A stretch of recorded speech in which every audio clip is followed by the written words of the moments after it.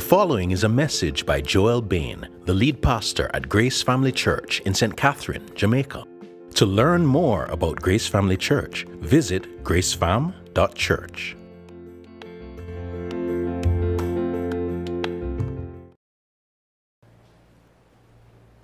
I love stories. I suspect that love began in childhood.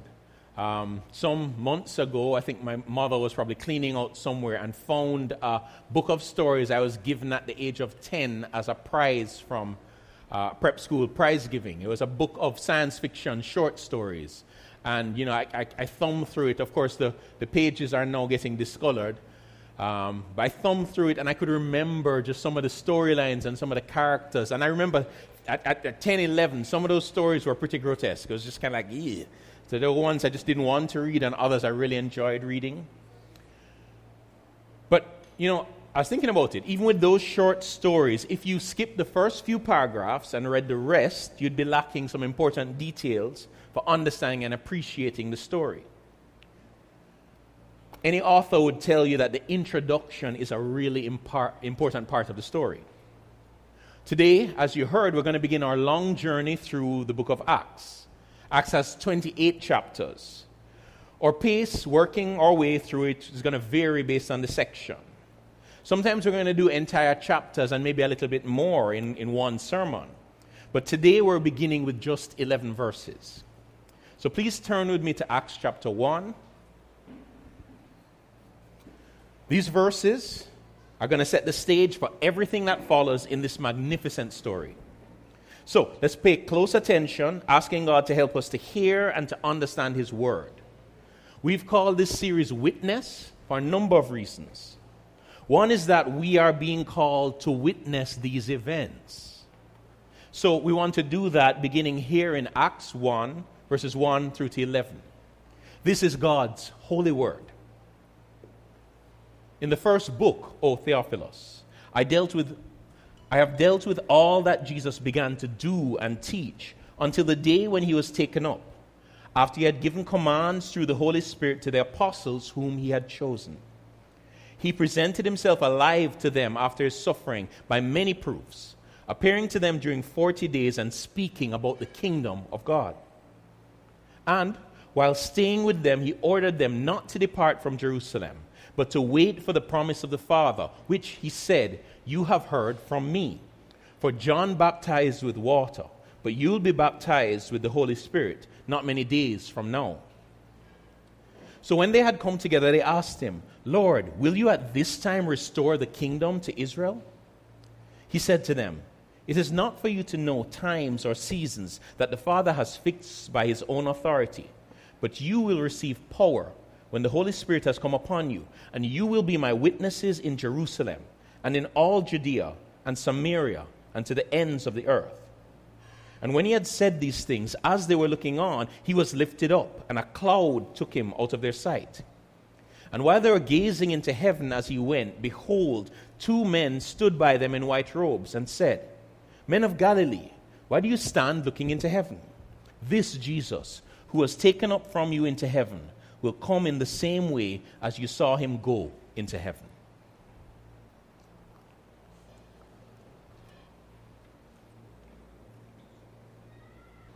There are a few books that we have preached through here at GFC that aren't that popular, neither for reading nor preaching. Lamentations and Ecclesiastes aren't on many people's favorites list. But Acts would be. A few weeks ago, I was chatting with someone who had recently become fascinated by this book of Acts. I mean, it's a fantastic story, even with the long speeches. And there are healings and jailbreaks and magicians and demon-possessed fortune tellers, riots and shipwrecks. It's action-packed and fast-paced, and as it tells of the first 3 decades of the early church.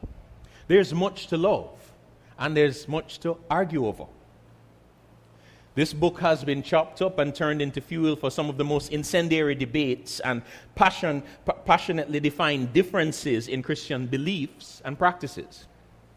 The scholar Alan Thompson captures the contemporary scene well. What major themes, issues, or debates come to mind when someone mentions the book of Acts to you? The answer to this question inevitably includes a cluster of issues related to anything from the charismatic movement, speaking in tongues as a sign of receiving the Spirit, baptism of the Holy Spirit as a second blessing, church government and practices, congregational versus Presbyterian church government, the responsibilities of deacons, infant/household baptism versus baptism of believers, baptism as a condition of salvation, to missionary methods, whether or not we should follow the same strategies. It seems that, at the popular level at least, Acts is still used more for answers to debates that were not necessarily prominent in Luke's aims than listened to for Luke's own emphases.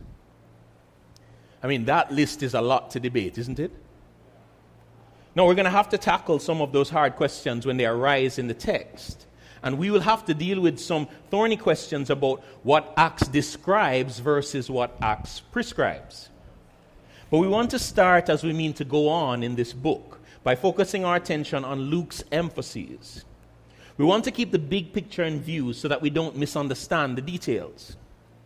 And the best place to start grabbing a hold of that big picture is right here in the introduction.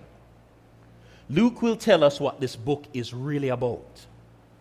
Now, it's tempting to quickly read and move beyond parts of Luke's intro, especially because it involves substantial recap. Luke starts where the Gospels end, even his own Gospel. But everything he says here is deliberate and important if we're going to understand Acts. We're going to examine this introduction in 3 parts. We'll look at Luke's recap in verses 1 to 3. Then we'll look at the Father's promise in verses 4 to 8. Finally, we'll look at Jesus' departure in verses 9 to 11. As we approach the end of that examination, I'll shape our findings into one big idea that will help us to summarize Luke's intro and give us a handle on the book as a whole. So let's begin then by examining Luke's recap. So look in your text at verse 1. When you look at that verse, what's immediately obvious to you? This is not the first book. Our author is writing again as he addresses some editorial comments to Theophilus. Now, in my intro, I've identified the author of the book of Acts as Luke, an early disciple who accompanied the Apostle Paul during some of the journeys that are described in this book, and who was mentioned in some of Paul's letters. But strictly speaking, Acts is anonymous. But since the early days of the church, this book and that first book have been attributed to Luke for lots of good reasons. Firstly, both are addressed to Theophilus. He was likely a wealthy Christian who was supporting Luke financially as he researched and wrote. The author wasn't just a researcher, though. He participated in the events reported in Acts. Towards the latter part of the book, a careful reader will notice that he starts to say, "We went here," or "we did this." Based on the lists of those who helped Paul in his ministry found in the New Testament letters and the education level of this author, his Greek was very good and Luke was well educated. Luke is clearly the most likely author. Now, there's a substantial payoff in connecting Luke's 2 books. We can recognize that this second book would naturally share the same features of the first. As fantastic as these events are, they are history, not fantasy. Luke does not mean to regale us with a spectacular story for our entertainment. He's aiming to strengthen our faith in a real person, in Jesus. Here, just like in the Gospel of Luke, he has compiled an orderly account based on eyewitness testimony and careful research. Also, he tells us here in Acts 1:1 that in the first book he wrote about what Jesus began to do and teach. That precise phrase helps us to recognize that Luke does not think that Jesus is done yet. What Jesus began in the gospel, he continues here in Acts. If we're going to read and preach Acts the way Luke intended, it's pivotal that we set out aiming to see Jesus at work. Acts doesn't merely tell us exciting and inspiring stories about church history. The apostles, as we'll soon consider, are important actors in this story, but they are supporting actors. Even when Peter seems to be center stage, even when Paul seems to take the limelight from him, they are only supporting actors. What they say when they speak is going to demonstrate this. Acts tells the story of how Jesus worked and how he works to extend his kingdom. Now, I know that many of you are struggling to get to know Jesus, to feel like you truly know him. You wonder whether he can truly be trusted. You can meet Jesus and continue to get to know him here in Acts. Here you will see his heart towards us more clearly than you can by trying to interpret the circumstances of your own life. Jesus is on glorious display in this book. The renowned preacher and theologian John Stott puts it this way: Jesus' ministry on earth, exercised personally and publicly, was followed by his ministry from heaven, exercised through his Holy Spirit by his apostles. Those apostles feature heavily in Luke's intro. That word only occurs once, but lots of pronouns in this text. They, them, you. Keep those apostles in focus. It's significant that Luke does not refer to them merely as disciples, but apostles. That term, as many of you would be aware, means commissioned, sent agent. It can refer to a messenger or a delegate. Observe verses 2 and 3 in your text. Look at those verses carefully. What do we learn about the apostles here? Firstly, Jesus chose them. They didn't apply for a position in his organization. They were handpicked. So they are therefore an expression and an extension of his rule. Also, Jesus presented himself to them after his suffering. It's interesting that Luke would highlight Jesus' suffering instead of saying after he died and rose from the dead. Spoiler alert. It's a hint that suffering is going to be an important theme in this book.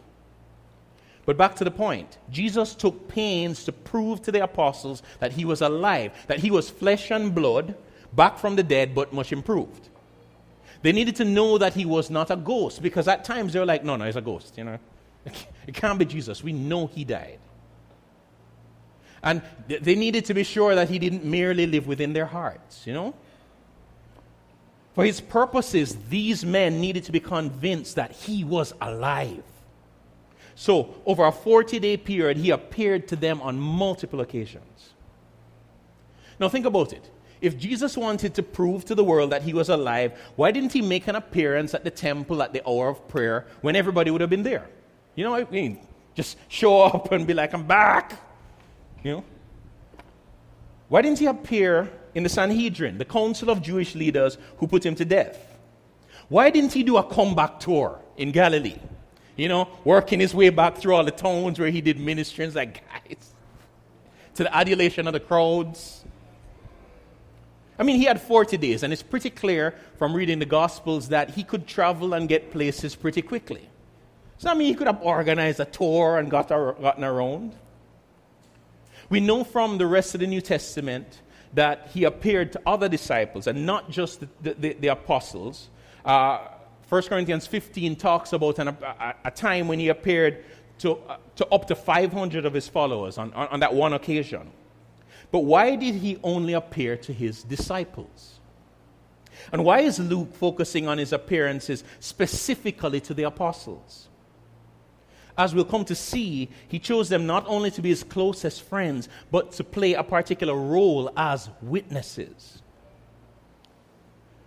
It serves us to recognize how important the apostles are in Jesus' plans. Ephesians 2:20 says that the church is built on the foundation of the apostles and prophets, Christ Jesus himself being the cornerstone. Jesus is the cornerstone of his people. He holds everything together. But by his choice, the apostles are a part of that foundation. In Acts 2, we'll see how the early converts to Christianity dedicated themselves to the apostles' teaching. They weren't merely the first leaders of the church. They played a different role from those who came after them. That should shape how we receive their teaching in Acts and in the rest of the New Testament. They were Jesus' authorized representatives who taught with the authority that he delegated to them. Now, I've noticed a trend, not among us, but as I've interacted with other believers, there's this way people try and think that they're going to hold to Jesus' teachings given in the gospel, and they hold them in higher regard than the rest of the New Testament. But to do that is to disregard the structure that Jesus himself built. It was never his plan to establish the kingdom all by himself or on his own words only. He always meant to do so through the agency of the apostles that he chose. As misguided as these guys are at points in the gospel, those of you who are here for the Gospel of Mark know that they were spectacularly misguided at points. Their moment comes in Acts. So for the journey we're undertaking, we must listen to them just as we listen to him. And we're going to hear much from them. Luke tells us here in Acts 1:3 that during these 40 days, Jesus was focused on teaching the apostles about the kingdom of God. That's an important phrase here. Here's what's interesting, though. References to the kingdom of God don't occur often in Acts. There's arguably another one in verse 6 of this chapter. It is, however, a major theme in the Gospel of Luke, with that phrase occurring more than 30 times. And remember, Luke wants us, the readers, to maintain a link between the gospel he wrote and the second book of Acts. Here in Acts, he speaks of the kingdom at some key points, including here at the beginning and at the end of the book.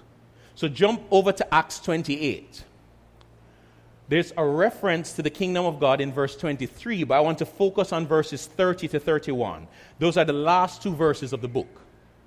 He, speaking of Paul, lived there 2 whole years at his own expense and welcomed all who came to him, proclaiming the kingdom of God and teaching about the Lord Jesus Christ with all boldness and without hindrance. Acts begins and ends with teaching about the kingdom of God.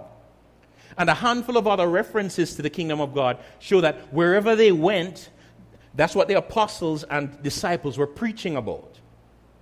Now, we know that Acts is a sequel, but what sort of sequel is it? The Gospel of Luke is most definitely about the kingdom of God. So is Acts also about the kingdom of God? Alan Thompson suggests this. The book of Acts is not just a sequel to the Gospel of Luke in the sense that it describes the spread of the gospel or in the sense that it describes the growth of the church. The book of Acts is a sequel to the Gospel of Luke in the sense that these elements are placed within the framework of Luke's explanation of what the kingdom of God looks like now that Jesus has come, announced the arrival of the kingdom, died, risen, and ascended to the right hand of the Father. I mean, think about this. This is a pressing concern. He came announcing the kingdom and inaugurating the kingdom, and then he's gone. So what's going to happen to the kingdom? Who's in charge? How do people enter the kingdom? There are all of these questions that arise because of Jesus' ascension. And Luke wants us to see a frame here. Jesus is talking about the kingdom of God. Then all of these things are going to happen. Then Paul is preaching about the kingdom of God. And so he wants us to read everything within the frame of understanding the nature of the kingdom of God, while the king does not seem to be around because he's not visible. So as we make our way through Acts then, we're reading the story of how Jesus continues to bring the kingdom through the apostles he chose. Luke moves from his brief recap to give us some important details about Jesus' conversations with the apostles before he ascended into heaven. Now again, think about this. You know, a part of, I want you to understand how this works. So if you're going to write a book in ancient days, you're writing on a scroll. A scroll has a particular length. So you're going to make some serious editorial choices, to make sure that your book is going to fit on this scroll. So here Luke is at the beginning making some choices to zoom in verses 4 to 8 on a particular interaction that Jesus and the apostles have before he ascends. So this is important. So in these verses 4 to 8, he's going to give them a very specific instruction. They're going to respond with a question about the kingdom. And then Jesus' answer is going to help us to understand the entire book of Acts and to see how it's connected to the Father's promise. So this is our second heading, the Father's promise, verses 4 to 8. I've learned as a father to be non-committal. My children will often ask me for things, can you drop me to such and such a place? Can we play a board game later? Can you buy me such and such a thing? And even when I'm willing, I tend to be slow to say yes to almost any request. Part of that is I remember well when they were young, and I would say yes to things and realize pretty quickly that they remember what I say. And when I was unable to come through, like there's a car accident or something like that, that I'm saying, come on, anybody in the world except a child would understand that I could not have done that. They'd say to me, but you promised. And it would break my heart. And I'd just be like, I don't want to do that. So I may have gone to an extreme, admittedly. But the truth is, I want to be a man of my word. And I recognize that I'm supposed to be a reflection of their Heavenly Father. So the adjustment I've made in light of my limitations, which causes them an entirely different type of frustration, is that my reply to almost any request is, we'll see, or I'll think about that, or I can't promise, but I'll try. Yeah. Thankfully, our Heavenly Father is not like that. It's impossible for him to make a promise that he cannot keep because there's no limitation to his power. He's never blindsided by unexpected events. He never gets new information or changes his mind. The Father always keeps his promises. And his reliability is tremendously important to the events described in Acts. Everything that happened in this book hinged on the Father's promises. Any way you look at it, the spread of Christianity described in Acts is remarkable. Thousands upon thousands of people responded to the message about Jesus and were added to the church. As early as Acts 5:28, the angry Jewish leaders say to the apostles, we strictly charged you not to teach in this name, yet you have filled Jerusalem with your teaching. And this remarkable response wasn't only among Jews. Later in the book, angry opponents in Thessalonica, a Gentile city, say of Paul and his ministry partners, these men who have turned the world upside down have come here also. What the book of Acts describes is nothing less than a revolution. But to truly appreciate what we'll see, we need to understand it, not so much as a new, unprecedented initiative, but the coming to pass of very specific promises of old. We need to see the way Acts tells of the fulfillment of God's promises given hundreds of years before the fact. We need to see it as a part of his plan to restore his people Israel and bless the nations of the world. That's what we're going to see in these verses. Now, notice that in verses 4 and 5, Luke has given us a general intro in 1 to 3. This is what was happening during these 40 days. But now he zooms in to a specific instruction that Jesus gave the apostles while he taught them about the kingdom of God. Don't leave Jerusalem. Wait for the Father's promise. And Jesus makes it clear exactly what they were to wait for. They were to be baptized with the Holy Spirit, and the day when that would happen wouldn't be far away. What did Jesus mean by being baptized with or in the Holy Spirit? I mean, that could get controversial, couldn't it? But thankfully, the book of Acts will answer that question as it tells its story. We'll get to that not too many days from now. Jesus speaks again in verse 8. Luke, of course, is being selective, as I mentioned in this introduction. So it stands to reason that he's using Jesus' direct speech to highlight things of importance to this book. Both times Jesus speaks, he talks about the Spirit. The second time he says a lot more. Look at verse 8. He says, but you will receive power when the Holy Spirit has come upon you, and you will be my witnesses in all Jerusalem and in all Judea and Samaria and to the ends of the earth. Now, this is a well-known verse in the book of Acts. It's widely understood to introduce the program for the book of Acts. This is the commission Jesus is giving to the apostles. This is what we're going to see play out in the text. We're going to watch the Spirit-empowered apostles witness about the resurrected Lord, and their message will spread from Jerusalem to the ends of the earth. But what's often missed is the connection between the commission and the Father's promise. The key to seeing the connection between the commission, the Father's promise, and the kingdom is found in the much maligned question the apostles ask in verse 6. Lord, will you at this time restore the kingdom to Israel? Now, here's how I've read this text for most of my life. And it's the same way a lot of people read it, including, in fact, a lot of commentators that I have deep respect for. Jesus tells the disciples to wait for the giving of the Spirit.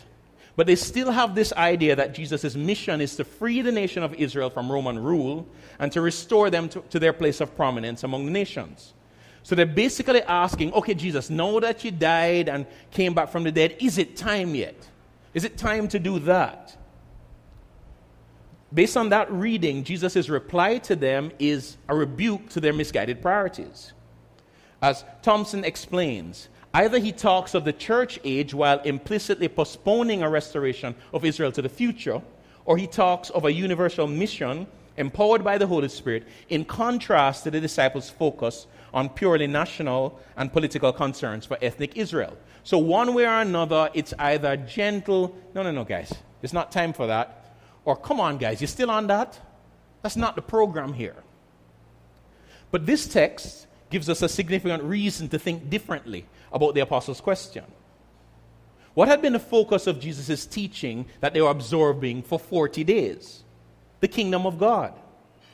In the last chapter of Luke, which overlaps with this intro to Acts, we're going to get greater clarity on how Jesus taught them. So this is Luke 24, 45 to 49. Then he opened their minds to understand the scriptures and said to them, "Thus it is written that the Christ should suffer and on the third day rise from the dead, and that repentance for the forgiveness of sins should be proclaimed in his name to all nations, beginning from Jerusalem. You are witnesses of these things. And behold, I am sending the promise of my Father upon you. But stay in the city until you are clothed with power from on high." Jesus was teaching the apostles about the kingdom of God and the Father's promise from the Old Testament. Again, Alan Thompson is very helpful. Old Testament hopes for the blessing and transformation of God's people are reflected in Jesus' words, "When the Holy Spirit comes on you, you will be my witnesses and to the ends of the earth." The language of Jesus in these three phrases reflects the wording of phrases in Isaiah that look forward to a coming salvation brought about by God and his suffering servant. I'll pause there for a second. So essentially, the picture we're reconstructing is Jesus is taking them into the scriptures, quite likely Isaiah, and showing them places where, all right, first of all, let me show you what happened, because you guys didn't get this. You didn't understand why I needed to suffer and die. But Isaiah speaks of a suffering servant. That's what I was doing. Isaiah 53, he's going into there. And he's going into places in Isaiah 35 and in Isaiah 49, and he's saying, hey, this is the plan. This is the program. So, let me continue. In his reply to the disciples, Jesus does not reject their inquiry into God's promises of restoration, whether in redirecting this hope to a distant future or in rebuking a nationalistic focus. He is rather affirming and clarifying their role in this restoration. As God has promised, this restoration will involve the enabling of God's Holy Spirit, the transformation of God's people who bear witness to the Savior, and the inclusion of the nations. So what Jesus is saying in answer to their question is, yes, we are on the cusp of the fulfillment of God's promises of restoration. The kingdom has been inaugurated, but the timing of these things should not be your focus. I want you to be aware of the role I'm calling you to play in the fulfillment of God's promises and your need for the Holy Spirit. Remember, he chose them. So now he's saying to them, this is the role you are playing. You are part of all of these prophecies that are coming to pass. And what the prophecies say is that the Spirit is going to play a big role in all of this. Even with what Jesus taught them during those 40 days. I mean, imagine that. Imagine sitting with Jesus and him explaining the scriptures to you day after day for 40 days. Just unpacking the scriptures. But even with all of that, they were not ready to represent him. They were lacking something. Really, they were lacking someone. What this means is that the Holy Spirit was pivotal to Jesus' continued activity, the Father's promises coming to pass, and the advance of the kingdom.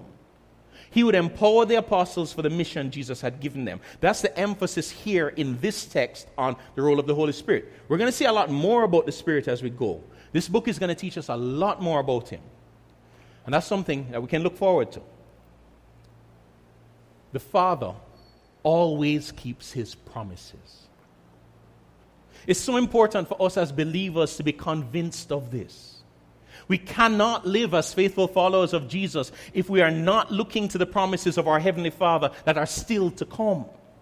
You know, sometimes people relate to Christianity as if it's just a good set of morals that hold up to scrutiny no matter what, you know. It's good to live this way. And then you start living this way and you start going through some experiences and you're like, it's not worth it. This is just not worth it. Look at the people out there who are disregarding God and having a wonderful life. We cannot live as faithful followers of Jesus if we are not looking to the promises of our Heavenly Father that are still to come.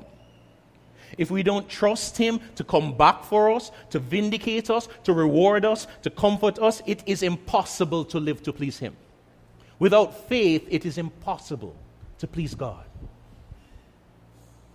A worthwhile prayer to pray for your own hearts as we walk through this series, particularly if you struggle with trusting God, and which of us doesn't, is that God would continue to convince you that He keeps His promises.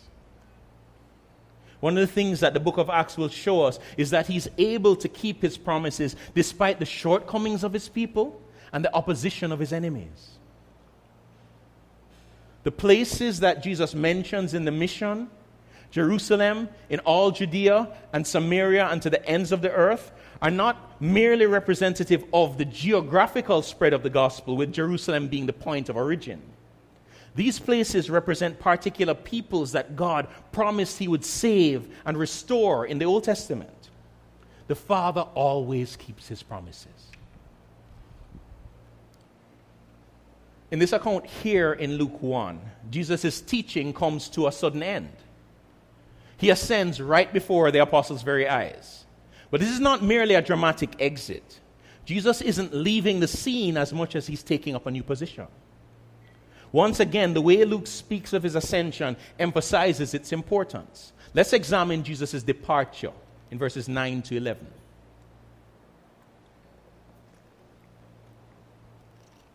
So here's one of the things we pick up based on understanding how manuscript and writing in manuscripts work. You don't repeat things that you don't need to repeat. First of all, you're writing all of this by hand. Somebody's going to be copying this out by hand. And you have limited space. And Acts is a long and magnificent story. There's a lot to tell. Imagine all of the things Luke did not talk about. So when you read these verses, notice how much repetition there is in these verses. When I was growing up, the song, Lord, I Lift Your Name on High, became popular here in Jamaica. This was before the days of internet and streaming music, so Christians couldn't just curate their favorite playlist of worship artists, and we learned a lot of songs from each other. That song includes a theme that I think is rare in our worship songs. It says, from the cross to the grave, from the grave to the sky. Lord, I lift your name on high. It seems to miss a step, the resurrection, but it gets at the ascension at least. For whatever reason, at least in my estimation, we don't often sing of Jesus' ascension. His life and miracles, yes. His death and resurrection, yes. His reign and return, yes. But His ascension, I really can't think of many songs or verses that refer to that. But Jesus' ascension is critical to this book of Acts. And the fact that it was witnessed by the apostles is critical for their witness about Him.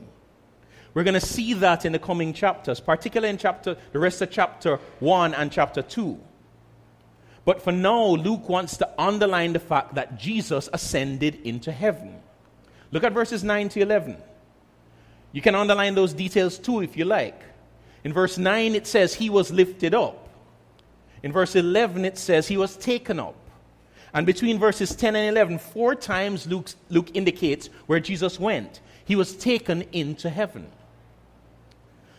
We as modern readers of this account understand more about the nature of the created world than the apostles did. We know that the earth is a sphere, and that it has an atmosphere, and that beyond that is the immeasurable vastness of space. So even if somebody flies off into the sky, which is by no means normal, we have no idea where they have gone by simply seeing that.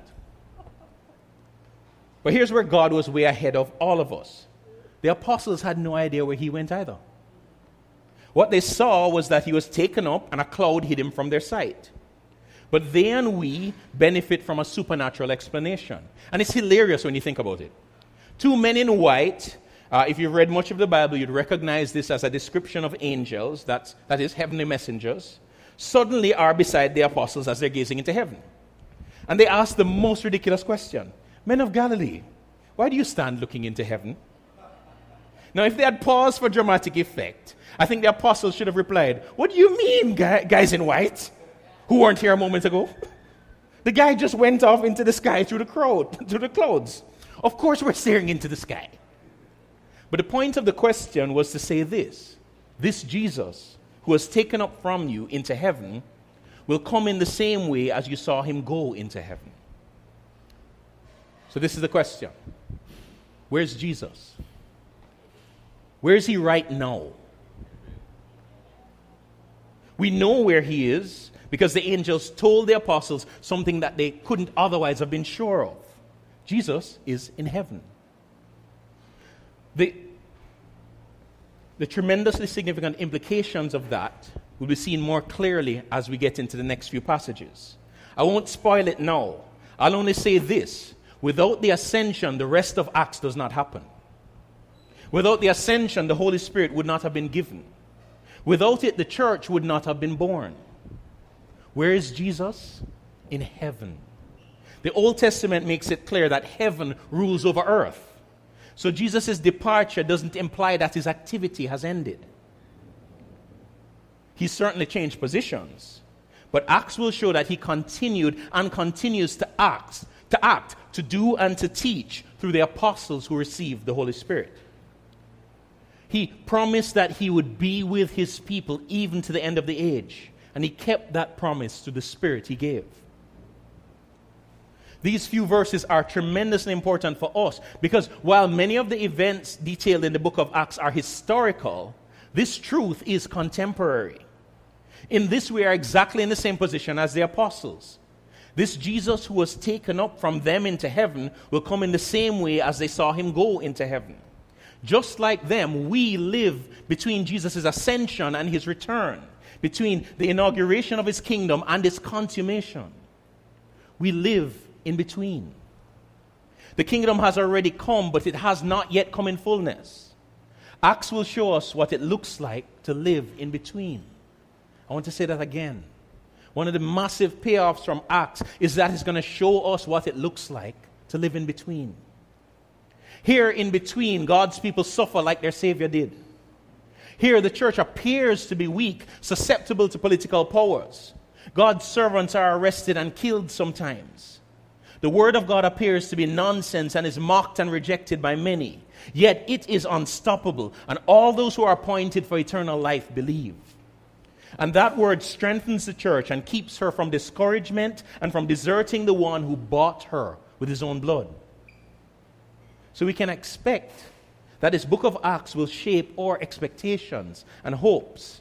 It will strengthen us to live as faithful disciples in between Jesus' ascension and return. Now, if you are not a follower of Jesus, I want you to know that the fact that this same Jesus was taken up into heaven that day will come again one day has massive implications for you. According to the promises of the Father, when he comes to gather his people and to judge his enemies. He ensured that the apostles would witness about him so that anyone who believes the good news that he suffered to deliver them from the wrath to come would be included among those people. By faith in him, today you can turn from your rebellion and embrace him as your Lord. You can do that through the power of his Spirit without any help from any of us. But his plan is that those who come to him continue to learn about his kingdom through the apostles' teaching. Our role, therefore, as a local church is to continue to teach what the apostles taught. So we'd be glad to help you to follow Jesus as a part of this community. So please don't hesitate to talk to me or to Sheldon or to Sean after the service. Luke, in introducing this, his second book, wants to make sure that we, his readers, understand that Jesus' story is not over. What Jesus began continues. This is not a sequel where the main character from the first story has left the scene and the plucky supporting actors who we came to love come to the fore and have their own adventures. The apostles are tremendously important in this story, but we are not reading the Acts of the apostles. The Holy Spirit is indispensable. But nonetheless, I contend that this book would not be best titled The Acts of the Holy Spirit. This book is best recognized, as Alan Thompson insightfully observes, as the Acts of the Risen Lord. Here in the first few verses of Acts, Jesus sets the trajectory and heads to the place from which he will direct all the action. So what we see here at the beginning of Acts is what we must take with us into the rest of the text. In the book of Acts, the Lord Jesus extended his kingdom through the witness of his Spirit-empowered apostles in fulfillment of the Father's promises. That's our one big idea that serves as a summary of Luke's intro and gives us a handle on the book as a whole. You can keep it up there, Daniel. Oh, you forgot to put that there. Well, okay, you could put it there now, or I could read it slowly. But this is the big idea. The Lord Jesus extended his kingdom through the witness of his Spirit-empowered apostles in fulfillment of the Father's promises. All of those elements are important. It's Jesus who's doing the work. This work is about the kingdom that he inaugurated. The witness that drives the story of the book of Acts forward comes through the power of the Spirit and comes through the apostles whom Jesus chose. And all of this is happening in fulfillment of the Father's promises. What Jesus began in the Gospel of Luke continues in the book of Acts. We need eyes to witness in these pages the continuing work of the risen Lord. That's what's going to help us to understand who we are as his people, to trust in God's promises, and to live faithfully in between the times when he was taken up and when he'll come again. What Jesus began continues. It did not stop with the last chapter of Acts. It has never stopped. This week, around us and around the world, the Lord Jesus is extending his kingdom as people witness to the gospel through the power of his Spirit in fulfillment of the Father's promises given in the Old Testament. As we work our way through Acts, we'll better understand how we are called to participate in that great work. But even before we figured all of that out, we can walk in this confidence. Jesus is at work, and God will always keep his promises. Let's pray. Lord Jesus, we thank you that your ascension did not represent your leaving the scene to kick back in the holiday atmosphere of heaven, having done your work and left us alone to struggle and try to find our way. We thank you, Jesus, that you are still integrally involved in everything that's happening with your church. You feel the pains we feel. Your Spirit empowers us and is your life within us.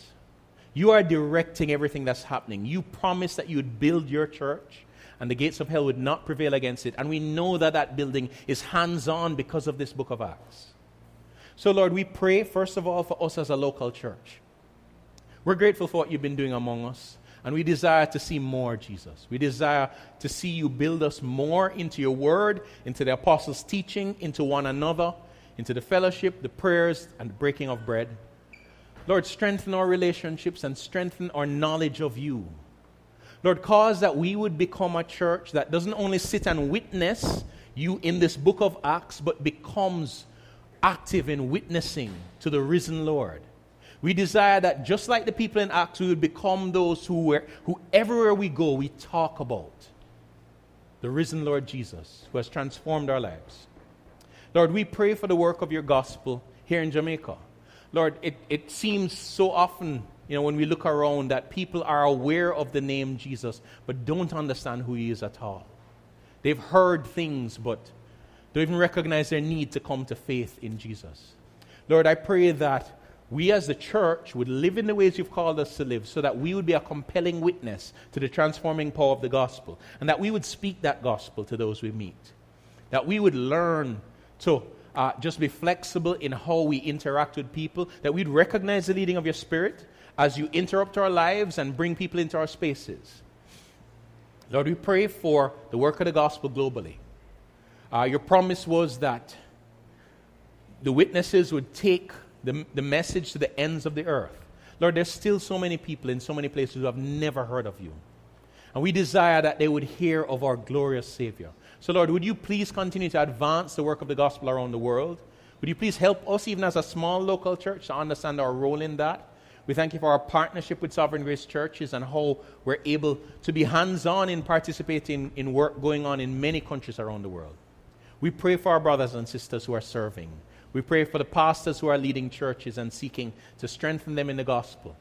We pray, Lord, that you'd cause your word to thrive and to go forward, and you draw many people and add them to the Lord. And we pray that those people would be added to local churches where they can be taught and cared for and learn to love one another and become a part of the mission. Jesus, we thank you that we cry out to one who is directing everything for the sake of your glory. And we long for the day when you will return. We pray in your name. Amen.